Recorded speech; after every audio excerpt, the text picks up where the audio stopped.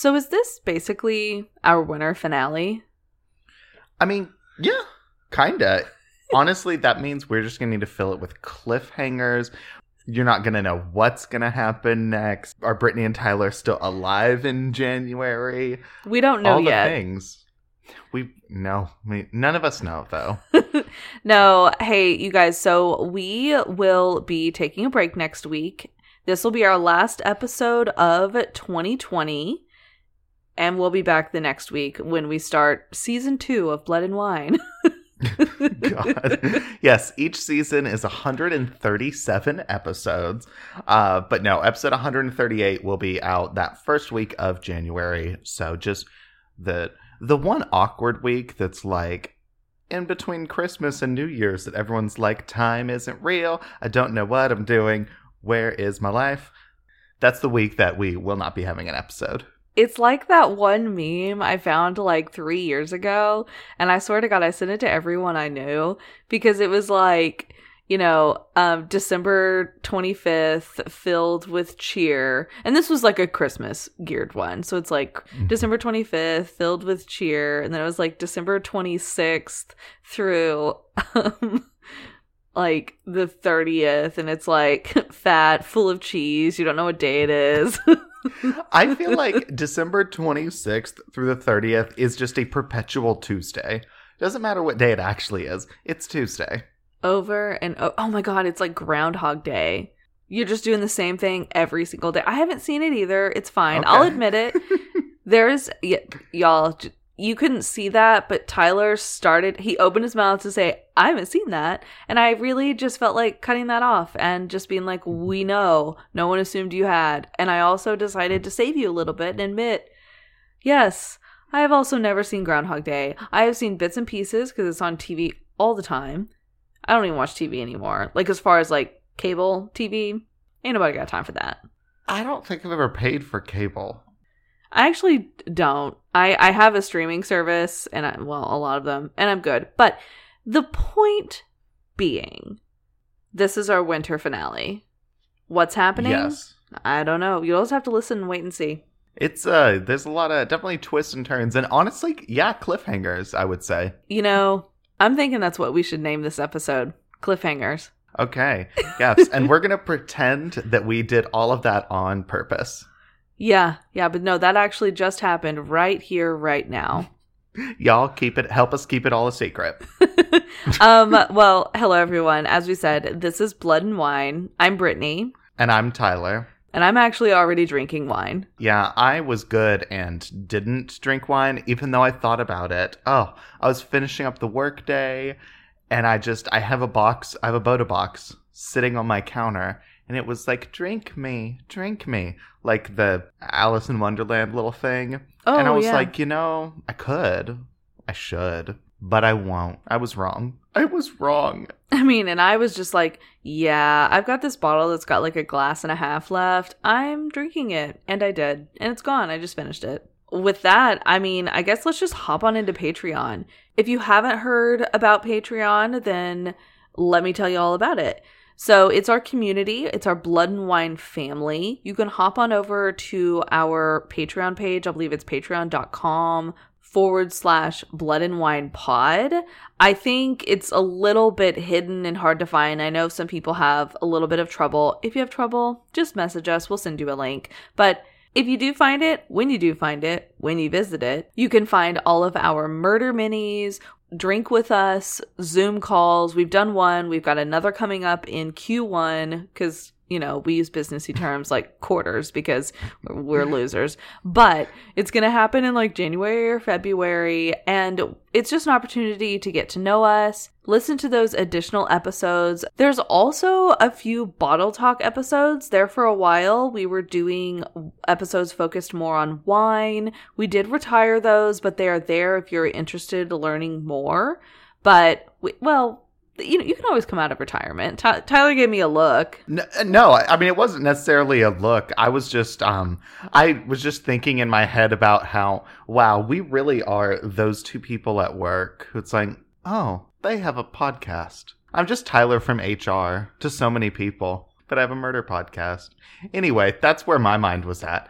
But I mean, Bottle Talks, learn all about wine. I talked about our podcast and murder in my interview. So, hey, that is just a tip for you guys. Be your freaking self. Just saying. That is real. So, definitely, like I said, if you haven't checked it out, hop on over to Patreon. You can find us there. Also, make sure to subscribe to us on whatever podcast listening platform you're listening to us, hearing our buttery smooth vocals right now. Hit that subscribe or follow or whatever it's called. We're on Apple Podcasts, Spotify, Pandora, Podbean, Stitcher, all the things. Wherever you find podcasts, you can find us there. And when you subscribe, you'll get notified of all our new episodes every Tuesday except next week. So, what are we talking about this week? Well, what are we talking about? Let me tell you. Tyler, let me clue you in so you can quickly pick a case. So, we alluded to it a little bit at the beginning, like with the whole cliffhanger thing. You didn't know what we were talking about, but we did. This week, we're going to be talking about Unsolved Mysteries Murders again. Paying homage as we... Homage? Homage? How do you say that word correctly? I just realized I think homage. Playing homage, yeah. Well, as we do that to one of the classic shows that we all know and love, and the show that frustrates the shit out of us because it's called Unsolved Mysteries, and yet every single time we're pissed that it's not solved. I know. I feel like you watch an episode of Unsolved Mysteries, and halfway through each case, you're like, okay, and then they solved it. And then they solved it. Where's the update? It never is. Where's the update? It's rarely there. I mean, they're never going to update it in the episode. They're never going to be like, this case is unsolved. Or at least it was. I mean, actually, I have no idea if they do that. There's 400 episodes. I'm pretty sure they have updates sometimes. No, yeah, but they're like, this episode we had 7 seasons ago. We have an update. Yeah, well, that's not their music. It's not. No, but I don't know how to recreate their music with my mouth. But this week, Unsolved Mysteries. Yes. But before we get into some truly unsolved mysteries, let's solve the case of what we're drinking today. Huh? I like it. How has it been that it's taken us this long? That was a good one. So, Tyler, what wine are you drinking this episode? So, once again, for the second episode in a row, I'm not drinking wine. Excuse me. Did you forget the name of our podcast? I know, it's not Blood and Alcohol. Okay. Think of something better. At least Blood and Booze. I mean, yeah, but it's neither of those. Well, that's basically describing your blood alcohol content. Our tagline could be blowing a .08 at all times. Oh, God. Oh, my God. At all times?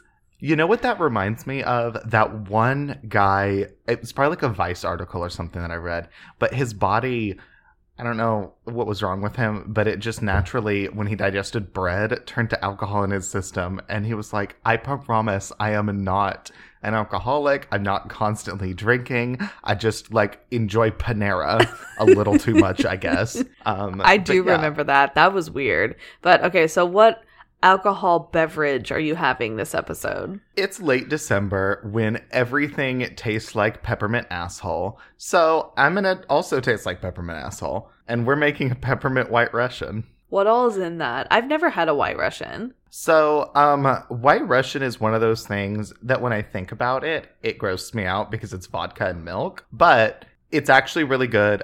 Obviously, I'm not making it with real milk. But for work, we did a virtual holiday party, and for part of it was White Elephant, where you get a secret person and you can send them lunch or cookies or whatever. And my boss pulled my name and sent me all the makings for a peppermint White Russian. So I'm going to share the recipe with y'all. And he also included a thing of half and half, and I was like, oh, honey, no. So I'm using some coconut creamer from Trader Joe's that Brittany left when she was here. It's the best creamer. If you're looking for a non-dairy creamer that, to be honest, it doesn't taste like coconut, it's perfect. It's the best. I've still never found anything that's like it. So also it makes a great replacement for something like half and half. So the actual recipe says 1 shot vodka, 1 shot peppermint schnapps, 1 shot Kahlua, and then 1 shot of creamer, and that sounds terrifying. So I'm going to instead make it with just like, I don't know, pour some creamer over ice. That's a third of the way up the glass or so. We're turning this into Tyler's cocktail hour. I mean, I think that sounds like a mighty fine plan. I wish I had stuff to make a cocktail. This sounds really good. It is. I've had a couple. My booze collection's about half gone. And then I'm going to top it off. I realized I grabbed a massive shot glass, so toot skadoot, here we are. What? I don't know. So I just added 1 full shot of peppermint schnapps. 1 overflowing shot of vodka. A really big shot of vodka. Going in. And the knowledge that I don't know if this cup is big enough, because now we have 1 shot of Kahlua. And the recipe says to stir it with a candy cane. I'm going to stir it with my metal reusable straw. And actually, I have a cup that I'm going to kind of bartender it. Dump and transfer. No, that's a good idea. And don't laugh that it's a Panda Express cup.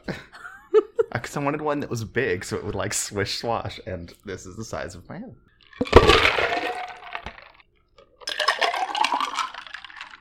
That glass was perfect. Also, you're using, that's a pint glass.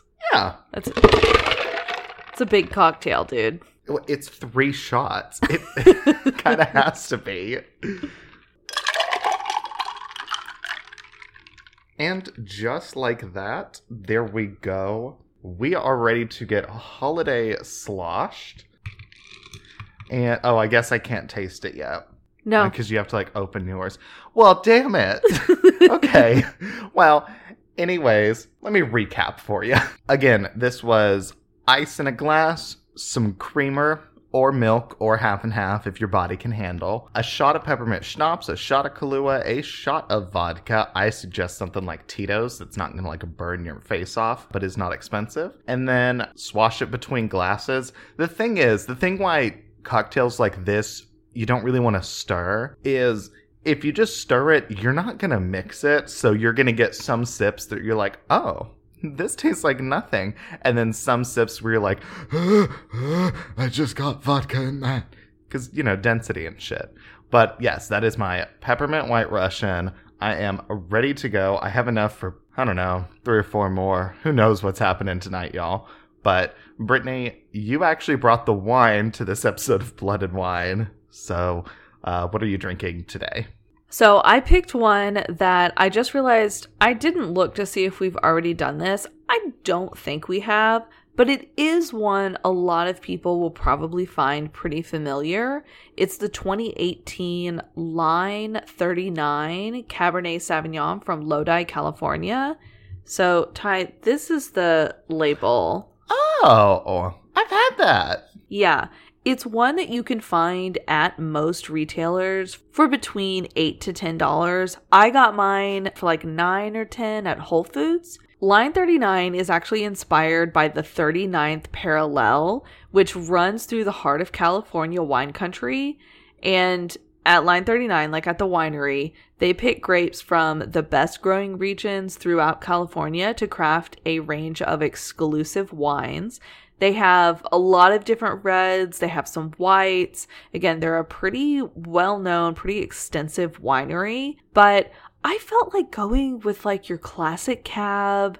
I almost got the Pinot Noir, but I was like, you know what? Tonight, I'm feeling like a cab. I'm feeling like closing out 2020 with a classic.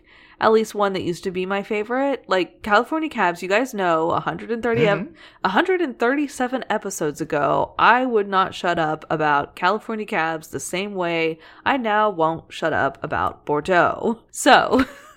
Wow. Hey, it is a timeline in Brittany's wine palette. But this wine in particular, it has rich fruit flavors, currant, blackberry, some hints of pepper, and very subtle tannins. It is made in stainless steel fermentation, and then it's aged in French and American oak. So starts out in the steel, moves to the oak. We're going to have some of those oaky notes that we all know and love in our California cabs. Mm-hmm. And if you're looking for something to have this with, classic cab fare. You want cab fare, $20. I know. It's like, so like 85 cents every quarter mile. That goes great with this wine. You drink this in the back of a cab in a cab. No. Well, oh my God. That's our new talk show.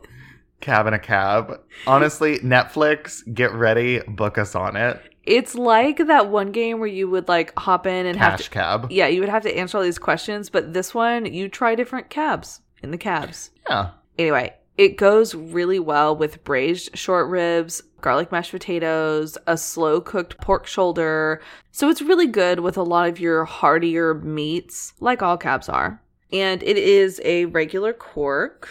So I'm just getting the metal off. I need a new foil cutter because do you know how many times I'm tired of cutting myself on the foil? It happens all the time. And I feel like that means I'm this wine amateur. And I'm like, Brittany, you're better than this. Stop cutting yourself on the damn foil.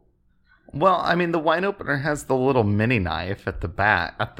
Have I never shown you? I mean, granted, I had to take wine classes on how to not slice your finger off with the foil. Tyler, I can show you. I used the little wine knife on the thing. No, I know, but there's a specific way of doing it so where you don't slice your finger.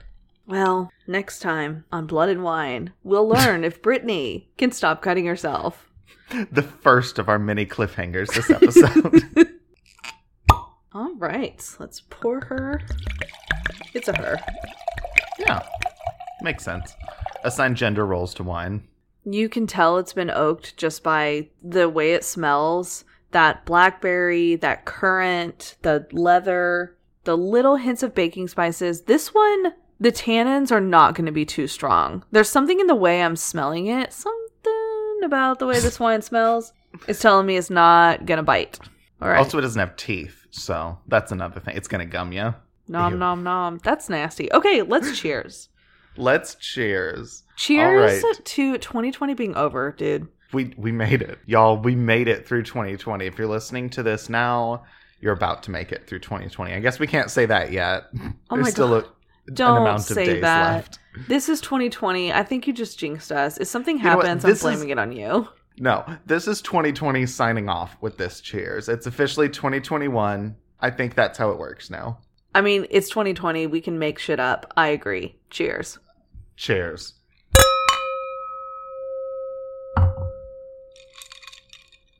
It's a little strong.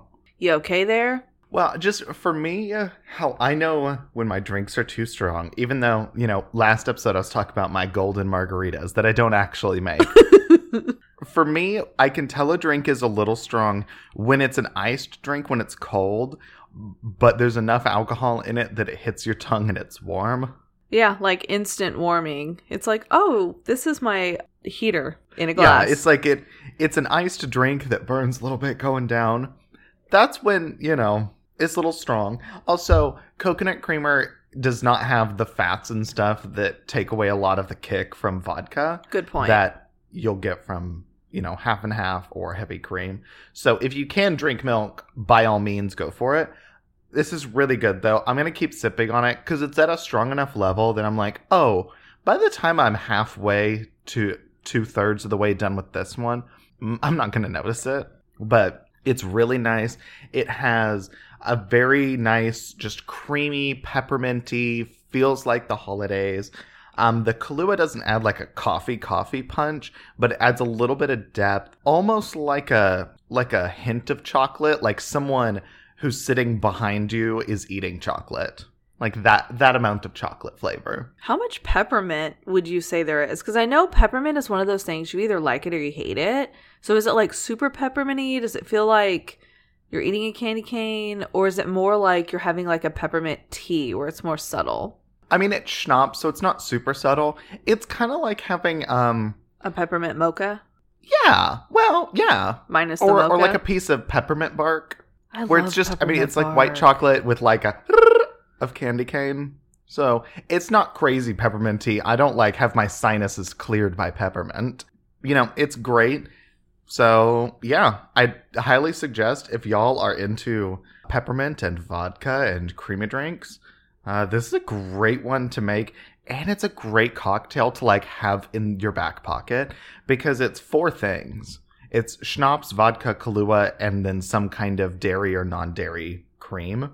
Super easy. It tastes a lot fancier than it is. So if you're like, oh shit, something for the holiday party, something for the New Year's party, this is a great one to have. Maybe not for New Year's, because I feel like topping this with champagne would destroy your stomach. That does not sound like a good idea, but you did really make me want a chocolate martini. I bet there's a peppermint chocolate martini. Oh, yeah. I mean, you put peppermint schnapps in anything and it turns into a peppermint. This is a classic cab. This is one of those cabs you can't go wrong. This is better than some of your $8 to $10 cabs that you can get. I'm not going to name any names, but we all know the ones that are just like your basic cab, nothing special. This is better than that. It's really smooth. You really do get that blackberry, those hints of pepper. The tannins, like I said, they're very subtle. This is not a wine that bites. It apparently gums, as Tyler said. And except it's not even doing that, because it's not here to fight you. It's for you to enjoy it. I definitely recommend, if you have not had the Line 39 cab, go get it. It's a great one. It's better than, like I said, some of the other ones you can buy in the price range. So if you're wanting a wine that is more of a top quality, lower cost wine, definitely. There's a reason this wine is everywhere. And Lodi, California has some fantastic cabs coming out of that region. We've talked about them. It's probably been a while. I believe, isn't Michael David in that winery in the Lodi area? I think so. That sounds right. Actually, yes, I know it's right, because that's Earthquake Cab has a thing on the back talking about Lodi. Yeah. And so that's a Michael David wine. We love Michael David wines. Line 39 is not one of them, but it is that same region. Michael David, their wines are more in that 15 to 25 range. So if you're wanting one from that same region, Line 39, I think it's a good go-to. Nice. Okay, Tyler, we've talked about my wine and your cocktail. Tell us about your unsolved mystery. So the case I'm doing today, my unsolved mystery, is the murder of Dorothy Jane Scott.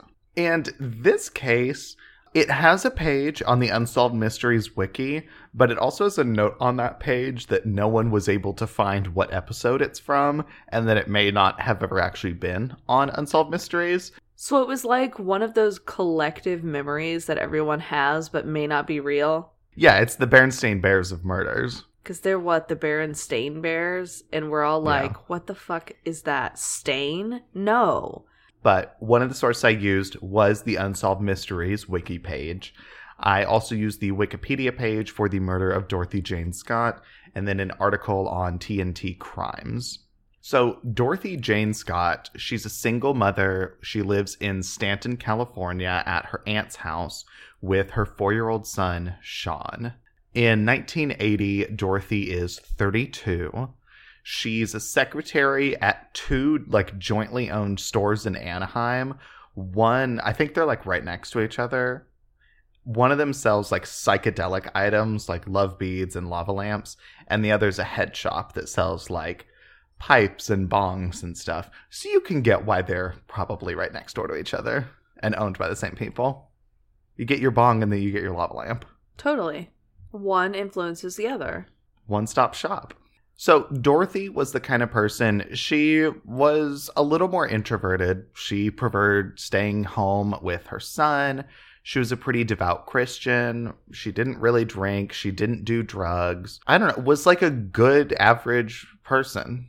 Stuck to herself, did her own thing. Her parents, who lived in Anaheim, which wasn't too far from Stanton and is, the same town that she worked in, when she would go to work, they would babysit for their grandson. And Dorothy, while she may have sometimes dated on occasion, she really had no steady boyfriend that anyone in the family knew of. So, in the months before what I'm about to go into happened, Dorothy had been getting a lot of very strange phone calls at work from this unidentified guy. No, I don't like that. That sounds creepy. It's so creepy, and I will very shortly get into how creepy it is.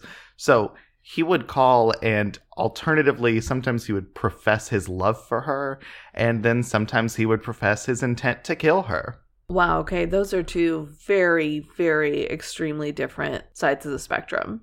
I mean, yeah, she's sitting at work. She's the secretary, so she has to answer all the phones. And sometimes he's like, oh, baby, I love you. But then other times he's like, oh, I'm going to stab you in the throat. Is that how straight guys sound? No, that's how scary people sound. Well, then it fits. One of these calls, he told her to go outside because he had something for her. So he calls and he's like, come outside, I've got something for you. And she does, I guess. And she finds a single dead rose on the windshield of her car. And that's a fucking creepy omen. That's not a good sign. Why does someone give you a dead rose? Men are awful. I agree. Because I could totally see some dude bro being like, that's fucking romantic, yo. No, it's not. That's scary as shit. You're not a cat. Don't leave dead things as presents for people. I don't want like a rat or a dead rose on my doorstep. Another call that he made, he told her that he would get her alone and cut her up into bits so no one would ever find her. What in the fuck is wrong with this guy? A lot. I mean, because of these calls, because of everything going on, Dorothy had been considering getting herself a handgun, and that was not like her at all. She was not the kind of person that would ever own a gun. But because of this, she's like, oh my god, do I need to fucking get a gun? I mean, she even started taking like karate lessons for self-defense. Yeah. So now we flash forward to May 28th of 1980. So those calls had been happening in like the months before this. Now we're on my birthday 13 years before I'm born. Dorothy, there's like a late meeting at work. It's like a 9 p.m. work meeting that she has to go to. And so she drops Sean, her son, off at her parents' house in Anaheim. And then she goes into work, to the work meeting. And at the meeting, one of her coworkers, this guy named Conrad Bostron, he was not looking very well. He was like looking real sick and stuff. And Dorothy's like, Conrad, you good? You're not doing too well. And then what kind of sounds like very, almost if it was written in a dramatic TV show, it would be over dramatic. He pulls up his shirt and he has this giant red mark on his arm. And then he like kind of collapses. And so Dorothy's like, oh shit. Oh no. So her and another one of her coworkers, Pam Head, they take Conrad to the hospital. Your case just took this weird sci-fi infectious disease, like unsolved crazy illness turn that I did not see coming. I'm really confused right now. Well, this gets solved pretty clearly. It's still weird as shit, but it gets solved pretty quickly. Dorothy and Pam, they're taking Conrad to the hospital, and on the way to the hospital, they stop by Dorothy's parents' house because she lets them know, like, hey, we're taking him to the hospital. I'm going to be late picking up Sean. So, like, sorry, Conrad's got to go to the hospital. And also, while she's at the house, she changed scarves. Like, she was wearing a black one, and then she changed to a red scarf. This becomes important later. Dorothy then drives Conrad to the hospital with Pam. They get him there, and they're in the waiting room while he's, like, being treated, being looked over by the doctors and stuff. Pam and Dorothy are sitting next to each other waiting in the waiting room. The doctors tell Conrad that it looked like he'd been bitten by a black widow spider. Oh my god. Yep. Which sounds very like, what the fuck, how? But then also I'm like, well, I've seen black widows before. Yeah. I could have fucked with them and gotten bit. So it's not that like crazy as in this is so rare, but it's just weird. It is. I mean, I've seen them and I'm like, oh, hell no. It's really scary when you see something that little that's that lethal. Do you remember the black widow spider that lived on the like rose bush by the door at Mama's? No. Well, it wasn't on the rose bush. It was under one of the rocks. Maybe it was just me that found it. I don't know. I was, however old, playing with the rocks we had that like lined the flower bed. And there was a black widow spider. And I was like, that's scary, because I was also one of those like 3 to 5 year old kids. It's like, I'm really interested in arachnids. If you call them insects, I will cut you and I can only reach your knees. You are still like that, except for the reach to the knees part. I know. I'm like, I could reach higher up than that. I may be 5'9", but I could probably reach up to a 6'4" man's eyes. I'm just like, To do what? Gouge them out? I don't know. If the need arises, you go for the eyes, you go for the groin, and the solar plexus and the kidneys. What are solar plexus? They're the muscles on the front of someone, basically like below your nipples, above your stomach. Oh, it's like your diaphragm area? Yeah. So if you punch someone or like hit someone real hard in the solar plexus, it'll like knock the wind out of them. And that's a place for or it gives you an opportunity to escape. And that is self-defense brought to you by Blood and Wine. And those are probably tips that Dorothy learned in her karate lessons. So doctors tell Conrad he got bit by a black widow spider and they prescribe him medicine. And it's about 11 p.m. when they discharge him because I guess being bit by a black widow spider, they're like, oh, here's a couple shots, here's some medicine, here's a script. You're good. Yeah. Only takes like an hour. Well, I feel like you just need the antivenom. Like, there's a cure. You just have to get to the hospital in time. I know. I'm just surprised that the meeting was at 9 p.m. and he's being discharged at 11. Like, okay, work. So he is sitting with Pam, filling out the prescription, going over paperwork, and Dorothy's like, yo, I'm going to go get my car and pull it up to like the lobby doors because Conrad's still like real weak and sick and stuff. So they're not going to have him walk all the way out to the parking lot. So she goes out to get the car. I don't like where this is going. So Pam and Conrad, they're waiting for Dorothy just inside the hospital's front door. And after a couple minutes, they step outside because they're like, parking lot's not that big. Come on, Dorothy. And when they do, they see Dorothy's car speeding off with its like brights on. And it leaves the parking lot. And they're like waving their arms. They're like, Dorothy, we're over here. You know, at the sign that says hospital entrance where you left us. But the car just keeps on going. So Pam and Conrad, they're waiting at the hospital. They wait for another 2 hours because they're like, you know what? I bet she got some sort of emergency news about Sean. That's the only thing they can think of why would Dorothy, what is something that Dorothy would learn that would make her say, oh, fuck everyone else. I'm driving the hell out of here. And it's if something was wrong with her son. If there was an emergency at home, she's not going to take the time to run into the hospital and be like, hey guys, quick update. My son's choking. Got to go to mom and dad's. She's going to piece the fuck out and be like, I'll come back for y'all later. I find it interesting that they waited that long because this is like, what, 1980? So like before cell phones? Yeah. So how would she have found anything out? I have no idea. Her car was a 1973 Toyota station wagon. So I don't know if car phones were a thing in 1980 yet or just in the 80s. Oh. But her car certainly did not have one. It's a 73 Toyota station wagon. Like, it's got the wood panel sides. There is no car phone in that. So I don't know. But maybe in their heads, they're like, well, while we were filling out paperwork, maybe a doctor at the front desk or something, her parents called him and he went outside to the parking lot we just like didn't see. That's a possibility. This is really weird. Yeah, it's also kind of fishing for some explanation because they don't really have any explanation right now. So after waiting for 2 hours, they're like, okay, something is not right here. Let's call Dorothy's parents. And they do, and they hadn't seen Dorothy either. They were like, wait, wasn't she at the hospital with y'all?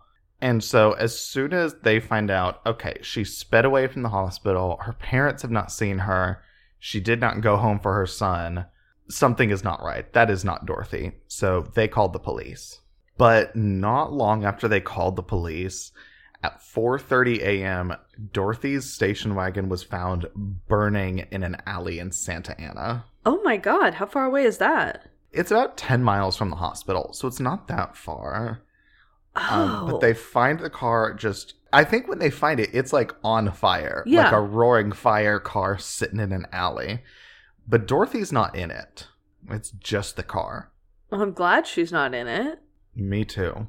But this is where things start to go from really confusing and really weird to really confusing and really weird. About a week after Dorothy disappeared, her mom received a very strange phone call. And the caller asked Vera, who's her mom's name, He asked if she was related to Dorothy, and Vera's like, yeah. And the caller just goes, I got her, and then hung up. And this is about at the same time when police are investigating her case, when they're learning about all of these calls that Dorothy would get at work in the weeks before her disappearance. Dorothy had even told a coworker that this caller watched her every move, and he would describe specific details of her life to her. So that was the thing that convinced her, like, oh, these are real. This isn't a prank. This isn't some guy just being weird. This guy watches me and, like, knows things. And these calls, they didn't end when she disappeared. And this call her mom got was not the first one. Every Wednesday for 4 years, the phone would ring at her mom's house, and it was this same unidentified man calling her mom and harassing her. Usually the calls would happen when her mom was home alone, and he would either ask for Dorothy and say, like, is Dorothy there? Or he'd tell Dorothy's mom that he'd killed her and she'd been held captive and he murdered her. 4 years? 4 years. So about a month after Dorothy disappeared in June of 1980, the Santa Ana Registrar, which is a newspaper there, it ran a story about Dorothy Scott's disappearance. And on that same day they ran the story, the newspaper editor got an anonymous phone call. And the caller told the editor that Dorothy was my love. I caught her cheating with another man. She denied having someone else, and I killed her. And the caller knew things that had not been released by the police or the media, things that they had not told anyone, like the fact that Dorothy had changed her scarf when she was at her house on the way to take Conrad to the hospital. But how did a lot of people know that? Nobody did.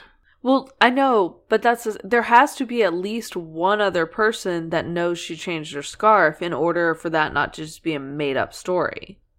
Well, I mean, like, Conrad and Pam, who were with her, know. And then her family knows, because she changed her scarf when she was at their house on the way to the hospital. Gotcha. And that was one of the details they told police. Like, oh, she's wearing a black scarf. She was wearing a red one earlier today, but she changed it. And then also the fact that Conrad had specifically had a black widow spider bite. So because the caller knew these things, they're like, okay, Dorothy had to tell him these things. Tell him, or he was just that much of a stalker? Yeah, or he was following them the whole time. The caller then told the editor that Dorothy had called him from the hospital. But Pam, the friend who was with Dorothy, who was like, went to the hospital with them, and then the entire time Conrad's getting checked down is sitting in the waiting room with Dorothy, said that Dorothy never left her side and never called anyone. Oh my god, so he was there. Yeah. So now we flash forward to August 6th of 1984, 4 years after Dorothy disappeared. That was when construction workers found her body. She was found just about 30 feet off of Santa Ana Canyon Road, and they only found her pelvis, skull, and 2 thigh bones and her arm. Oh my god, so they only found her bones? And parts of them? Yeah, well, all of her bones were charred, and she was found next to the bones of a dead dog. But police thought that the charring wasn't that her body was set on fire, but a brush fire had run through the area about 2 years before. And so they thought that's where the charring came from. But that meant that she'd been there for at least 2 years. But also what they found at the scene were one of her rings and her watch. And her watch, I guess, also had a day thing on it, because it was stopped at 12:29 a.m. on May 29th.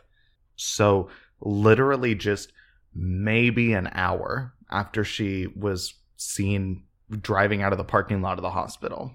This is one of the things that always stumps me, because, like, what happened that made her watch stop? Because watches don't stop like when your heartbeat does. So it's like, it must have, I always assume it means it was struck on something. But like, that has to be, it's just weird to me that there are so many cases where it's like, the watch stopped at this time, so that's when something was happening. I know. It always makes me go back to the Oklahoma City bombing and all of the clocks in the office building that stopped at 9:02 when the bomb went off. But see, that one... No, that's what I'm saying. Like, that I totally get.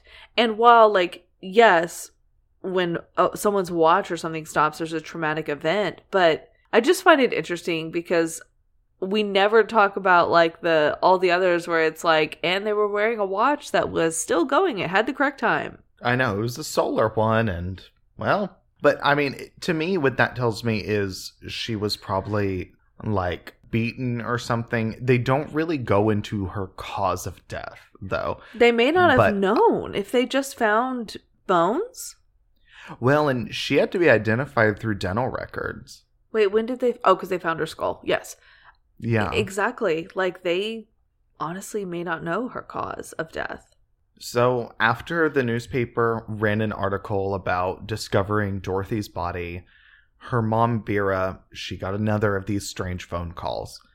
And the caller asked her, "Is Dorothy home?" And then just hung up.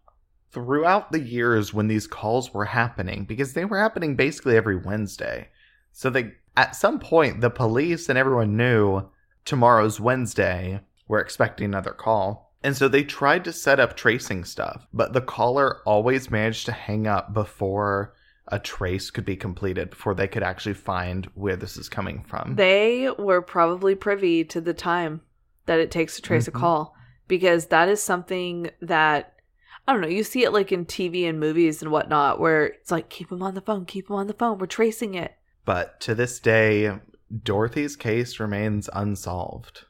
And it is just mystery after mystery.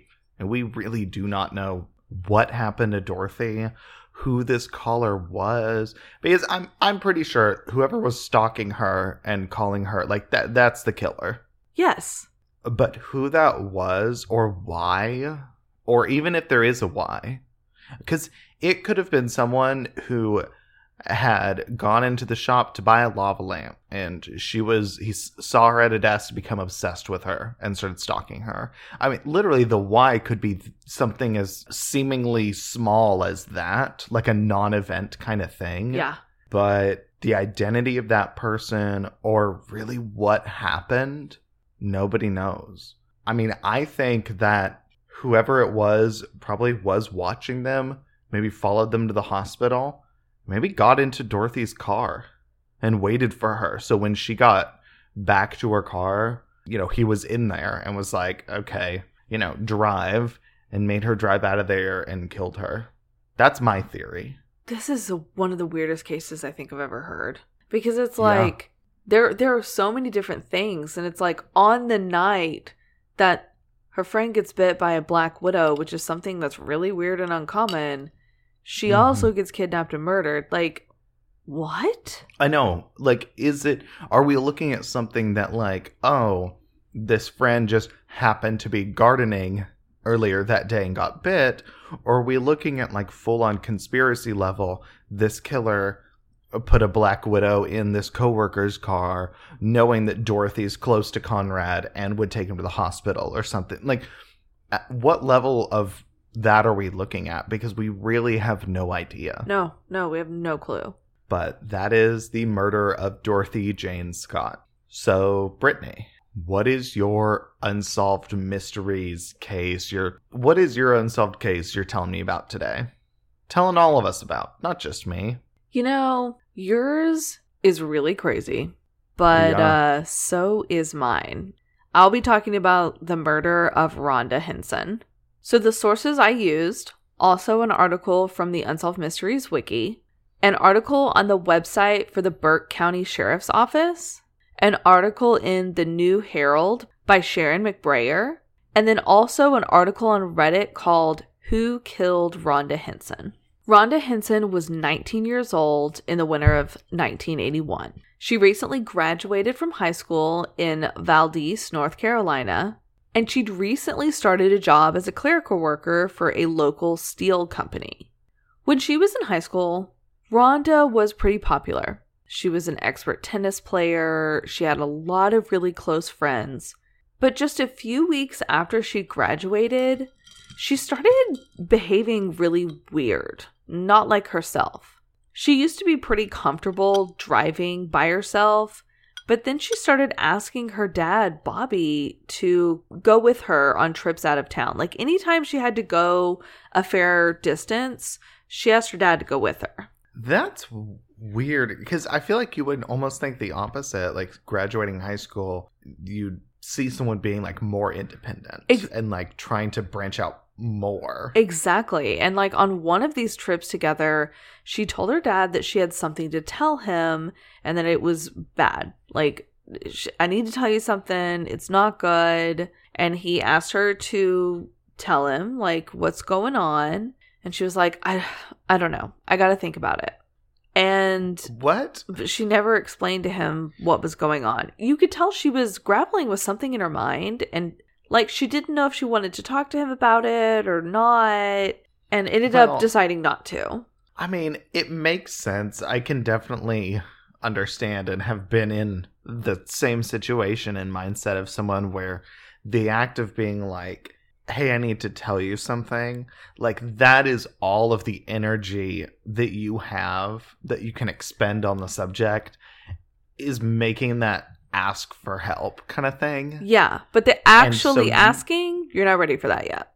Exactly. So her mom, Judy, also had a really strange encounter with Rhonda. They had a weird conversation where Rhonda asked her if it was ever okay to be in a relationship with a married man. Judy said, no, that's not okay because it ends in people getting hurt. No matter how that pans out, someone gets hurt. Which I'm like, damn, Judy. That's such a good and such a mom answer. Like that, I've never seen Gilmore Girls really, but I feel like that's a Lorelai answer. Yeah. Of like, I'm not going to ask. I can tell you're not ready to divulge details. I know there's more.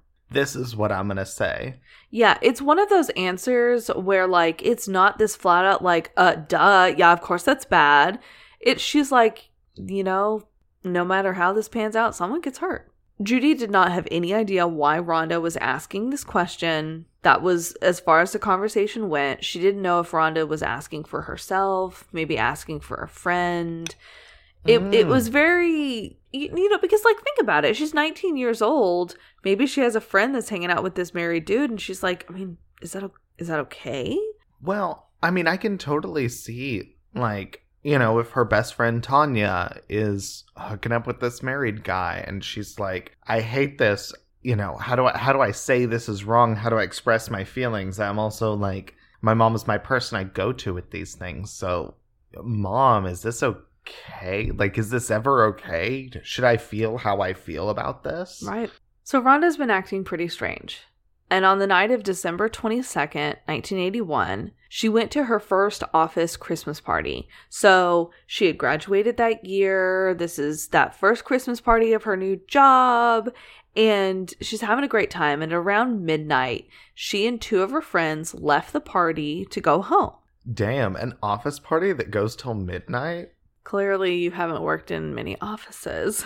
I mean, I have, but we just have hours during working hours, except, okay, I've had two kinds of office Christmas parties. Ones that are like, okay, everyone, at 2:45 until 3:45, we have conference room 7, and that's where we're doing our Christmas party. And then I've had ones that are like, guys, we rented out the Seattle Aeronautics Museum.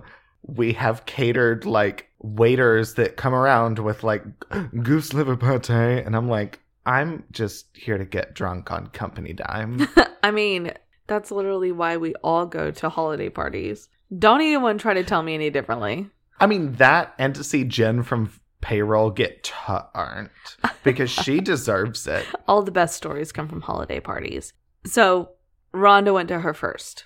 About 12:30 is when she dropped off her friends and she starts the 10-mile drive back to her house where she did still live with her parents. At about 1 o'clock in the morning, Judy, like, wakes up really suddenly from a very sound sleep. She had, like, this weird dream, premonition, something that didn't feel right. And she felt like Rhonda had been hurt, maybe killed in a car accident. And Bobby wakes up around the same time, and he decides to turn on his police scanner. Because I guess, they've got their alarm clock, they've got their police scanner. There you go. I mean, you say that, but I definitely have an app that is the Austin police scanners. Like, I don't really use it that much because I have the Citizen app, and dear God, that scares me enough. It does. I deleted it. So, like I said, Bobby turns on the police scanner, and they heard there'd been a homicide. And the victim was Rhonda. Rhonda's car had been discovered on Mineral Springs Mountain Road, which is one of the exits, about a half a mile from her home. Oh, so she was almost home. She was almost there. The driver's side door of her beige Datsun 210 was open, and just a few feet away, her body was found in a ditch, and she was dead. Oh, wait, but you said a homicide, not a car accident. A car accident is just what her mom had a dream about, but police scanner said this was a homicide. Yeah, it said homicide. So the vehicle was still running, and apparently it rolled backwards across the opposite lane and into the ditch. Rhonda was laying on her back, her arms placed at her side, deliberately. She had been killed by a single bullet fired from a high-powered rifle. The bullet entered the Datsun through the trunk. It continued through the back seat, went through the driver's seat, entered Rhonda's back, and it pierced her lung and her heart. Oh my God. Okay, when you said high-powered rifle, yeah. Yeah. Also, that's such a specific angle, because I would imagine in a car, a gunshot from somewhere else, from behind to hit someone's heart would be through the back windshield. But through the trunk, that's a low angle. It's interesting. Yeah. When you think about, you're saying, the trajectory of that, it had to have been angled up. Yeah, like a fucking sniper laying in the ditch kind of thing is literally the only thing I can think to picture that angle. Waiting for her to drive past and assassinating her, not just shooting. There were a lot of questions around Rhonda's death. A lot of medical opinions felt that she would have to have been rendered incapacitated after being shot, but her body was found outside the vehicle. So the question is, did the assailant then go to her vehicle after the shot, however it was done, and pull her body from the car? Police believed at first that her murder was a random act of violence until the investigation revealed that she may have actually known who her killer was. Okay, explain. Well, her family did not believe that she would have stopped her car for a stranger. She was not the type of person that would stop for anyone. So she had to have known who they were, and then maybe she was shot as she drove away. Okay. That is a lot more believable than my sniper hiding in the ditch waiting for her to drive by theory. I don't know. It's still not... I don't know. It's still weird, but it could make more sense of her stopping and being like, Billy, what are you doing on the side of the road? Him being like, hey, walks at midnight, see ya, and then shooting her or whatever the fuck happened, as opposed to sniper in the gravel. Did you what name did you call her? I called him Billy. Billy. Oh, I'm sorry. I thought you said Millie, and I was like, her name's Rhonda. You can't make up a new name for her. No, I was being her, being like, Billy, what are you doing? Got it. I'm following. We're good. In the weeks prior to her murder, not only is she behaving strangely, her parents also noticed that she was suffering from insomnia. She started getting up in the middle of the night and taking showers, and she told her mom that she felt dirty. According to police, this is usually a behavior of someone who has been sexually abused, where they feel the need to clean themselves. Yeah, that, been there. That's where my mind went to. That's exactly what it seems to be. And it also suggested that she was under some kind of pressure. Police also uncovered evidence that suggested that Rhonda was being stalked by someone on the night of her death. Between 12:15 and 12:30, a witness drove under the Interstate 40 bridge on Mineral Springs Mountain Road, which that's the exit she was found. And this witness observed a blue GM Chevrolet facing in a northerly direction with 2 white males inside. The car was parked next to the same off-ramp that Rhonda ended up taking. And this was just about 30 minutes before Rhonda was shot and 200 yards from where her body was found. So it's right in the area, and these 2 men are just like sitting in the car. So basically, they're sitting there waiting at the exit, seeing everyone that exits, waiting. Yeah. And then later that evening, another witness who was also traveling down I-40, he passed a similar blue vehicle, and he said there was 1 man behind the wheel.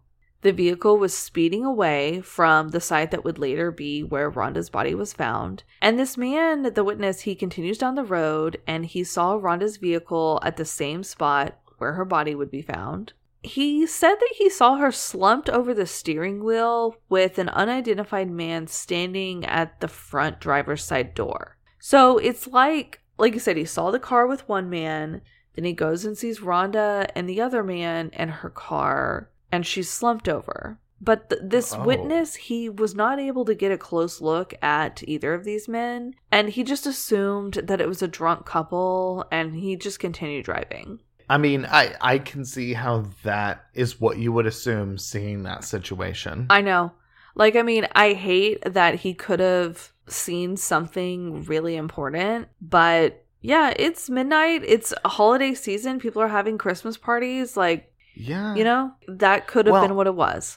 And I also know that if I'm on the interstate and, driving 70 miles an hour, there is very little that I'm going to stop for. There is very little that I'm going to feel is important enough for me to see, and also is in a safe enough situation for me to slow down my car safely, pull over, and stop and do something. And try to help, yeah. Yeah. So the police also really felt like this witness saw something really important, and he just wasn't able to really remember. So he agreed to go under hypnosis to see if he could remember any of those subconscious things. Okay. See, I am someone who is such a skeptic when it comes to hypnosis and stuff. Yes, I fully believe and know that hypnosis can happen. Not necessarily in the way of when I say corn, you cluck like a chicken when you're awake. And then anytime they hear the word corn, they become a chicken. No. But I also know that your subconscious and things like that, you can become really susceptible to any kind of leading questions and stuff. Influence. So, yeah. Yeah, being under hypnosis and some being okay, so you saw these men get out of the car. And then, yes, in your mind, you did. Regardless of what you actually did see, when you're fucking with your subconscious and you're fucking with basically creating memories, that, I don't know, I am just that, how reliable is that as an investigative tool? Because, it's so easy to accidentally plant things and create these memories that may not have necessarily been what you're trying to get. That's exactly what my thought is too, because how reliable is this information, and how much is this going to hold up in court when it was discovered under hypnosis? I mean, exactly. How many juries are going to be sitting there, and then the, defense attorney's and then we put him under hypnosis, and this is what he told us. How many juries are going to be sitting there being this is when we're going to get the facts? Or are going to be there being this is some witchcrafty bullshit. He's saying all cluck like a chicken. The general, societal thought of hypnosis is the kind of magician trickery and stuff. Right. Is that even going to be something that people care about? Right. While he was under hypnosis, though, he described the car leaving the scene as a blue Chevrolet. It was a 70s model with a messed up front end and gray primer. He described the man that was next to Rhonda's car as seemingly between 5'10" and 6 foot, and he had medium build and dark brown hair. That is such a specific height. He was within this 2-inch range. I know. The witness also recalled seeing another vehicle parked down the road from where Rhonda's vehicle was found. This car was black or possibly dark blue. It was a Trans Am, and some believe the car was the one that was driven by the killer. Several latent fingerprints were found on Rhonda's driver's side door. Investigators believe that these fingerprints belong to the killer, but the prints have never been identified. But they do have the prints. They do, just no matches as of yet. Okay. Additionally, foreign DNA was recovered from Rhonda's sweater, but this also has never matched anyone. So there's a lot of theories. What went down? How did this bullet make this such odd trajectory and kill Rhonda? Literally, what the fuck happened? I know, because again, I'm still thinking that, you know, even if it's someone who was like standing on the side of the road, she had just like stopped to say hey or help them or whatever and drove away. It's still such a low and upward angle. It is. It's not like she's driving this like lifted pickup that's high off the ground. But also, I have to wonder, because they found DNA on her sweater, is this going to be yet another one of our cases we do that winds up being solved through like familial DNA? I don't know. There are a lot of theories as to what happened to Rhonda. One of the first is maybe this was potentially a jealous lover. Some really do wonder if Rhonda was seeing a married man based on the questions that she asked her mom. It may have just been about a friend. And also, none of her friends ever suggested that she was cheating on her boyfriend with anyone. So there's really no evidence to go on in either way. However, her boyfriend's alibi in the case was not reported in the media, and neither was whether or not he owned a rifle similar to that used to fire the fatal shot. So we don't know even what her actual boyfriend was doing that night. I mean, yeah, but honestly, a guy in North Carolina owning a high-powered rifle, yeah, okay, cool. I'm sure you can find like 3 million of them. It's North Carolina. There's a lot of like hunting and stuff. Also, I kind of get where they're going though, because basically the main points of evidence it sounds like we have to go on is she had a secret that she was struggling with. Maybe it involved her being involved with a married man. It sounds like there was a sexual assault involved. And just her in general, she was struggling and, you know, something big and impactful had happened to her. Something. So this is kind of the general train of thought that my mind wanders to, is like a jealous lover type of thing. But it's also so much based on conjecture. Right. Another theory is that it was simply a mistaken identity. The mention of these two men waiting in the car, parked, further down the road, this brought out some suggestions of an organized hit, and that perhaps Rhonda was mistaken for someone else in the dark as she drove her car by these guys. This is reinforced by expert testimony as to the difficulties of making this specific shot that killed her, just like we have been talking about, because of the incline of the road and the incline of the shot, the darkness at that time, and the distance. So there's like so many variables in there that they think it could have been a hit. Yeah. And that she was not the intended target. I mean, it sounds like a sniper, and it does not sound like a 19-year-old woman is gonna be the victim of a sniper unless it's some kind of mistaken identity. Right. There was also talk that Rhonda had borrowed a friend's car to drive home. So there is the possibility that she left her car at a friend's house, and then they took the friend's car to the party. They drove back to the friend's house, and then Rhonda picked up her car. So it's like she may have been driving her friend's car to and from the party. I don't know why they didn't just take hers. But the question remains, like, why did she do that? Why did she feel the need to drive someone else's car? And did this lead someone else to thinking she was a different person? Maybe. I mean, I don't know. I feel like that's one of those things that is more easily explained of like young people being like, we'll take my car to the party. I know. Because this one, yeah. I think, is a little bit of a stretch, like that part of it. The next theory is about a traffic stop. So Rhonda's car actually had the driver's side window rolled down when it was found. And the theory was that she had pulled over for someone, rolled down the window to talk to them. And a lot of people believe that she only would have done this if someone was dressed up as law enforcement or had mocked up some type of checkpoint. Like, we know that there are like drinking checkpoints that happen sometimes in cities, especially around the holidays and like when people are going to parties, except not this year. But when people are going out, there are roadblocks. Yeah. So maybe it was a fake roadblock. Yeah, maybe. I mean, I would imagine, though, that one of the other drivers would have seen that. But I guess there's not a lot of people taking this exact same exit, so you don't know. I don't know. This one feels like a stretch to me. But it's one of those cases that's like there's not a ton of detail in general, so kind of everything both feels like a stretch and not a stretch. That is true.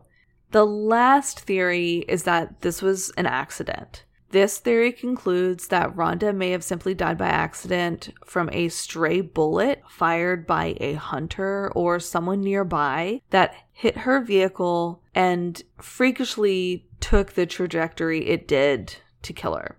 Proponents of this theory point to the case of Nancy McEwen back in 1967, who was killed while driving by a ricochet from a shot fired by a man on a boat nearby who was doing target practice. So I know the specific angle and all of the different pieces of metal and fabric and everything that this bullet had to go through to kill Rhonda. So you cannot rule out the possibility that this was just an accident.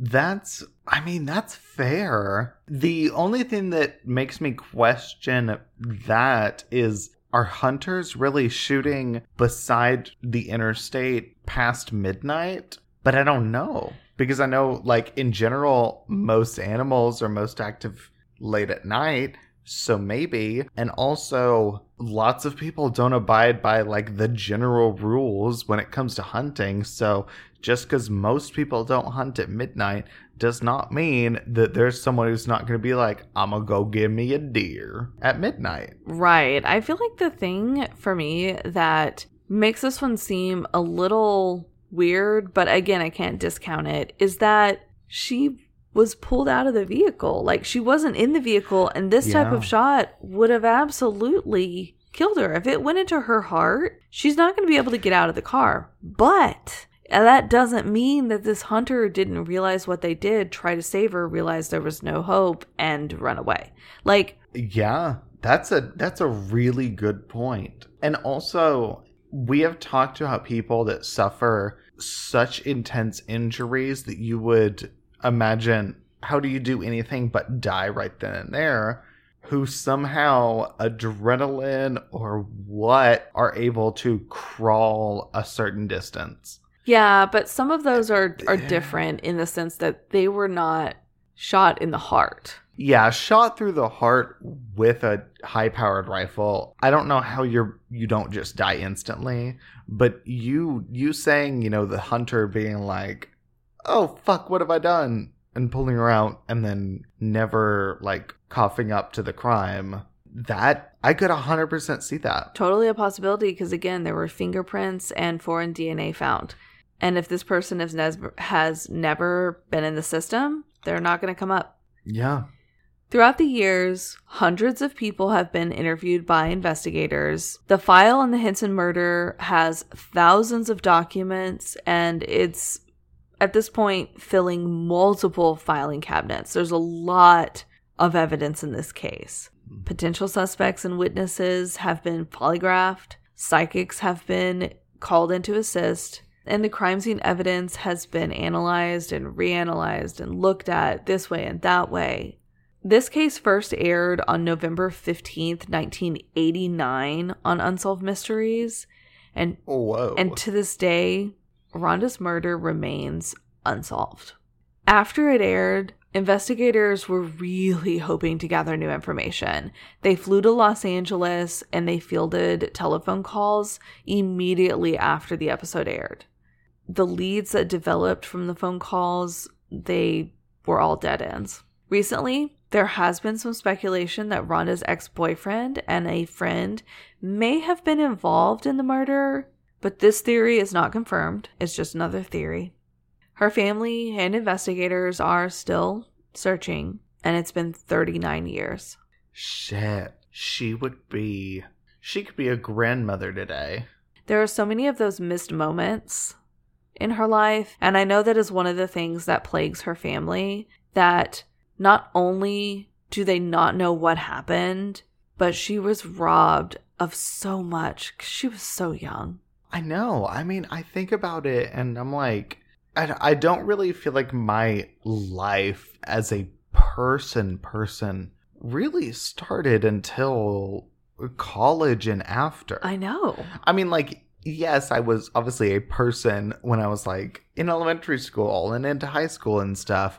But the experiences that make you who you are and the things that define you as a person, I feel like so much of that is developed into your 20s. And she was robbed of all of that. Yeah, that is the case of Rhonda Henson.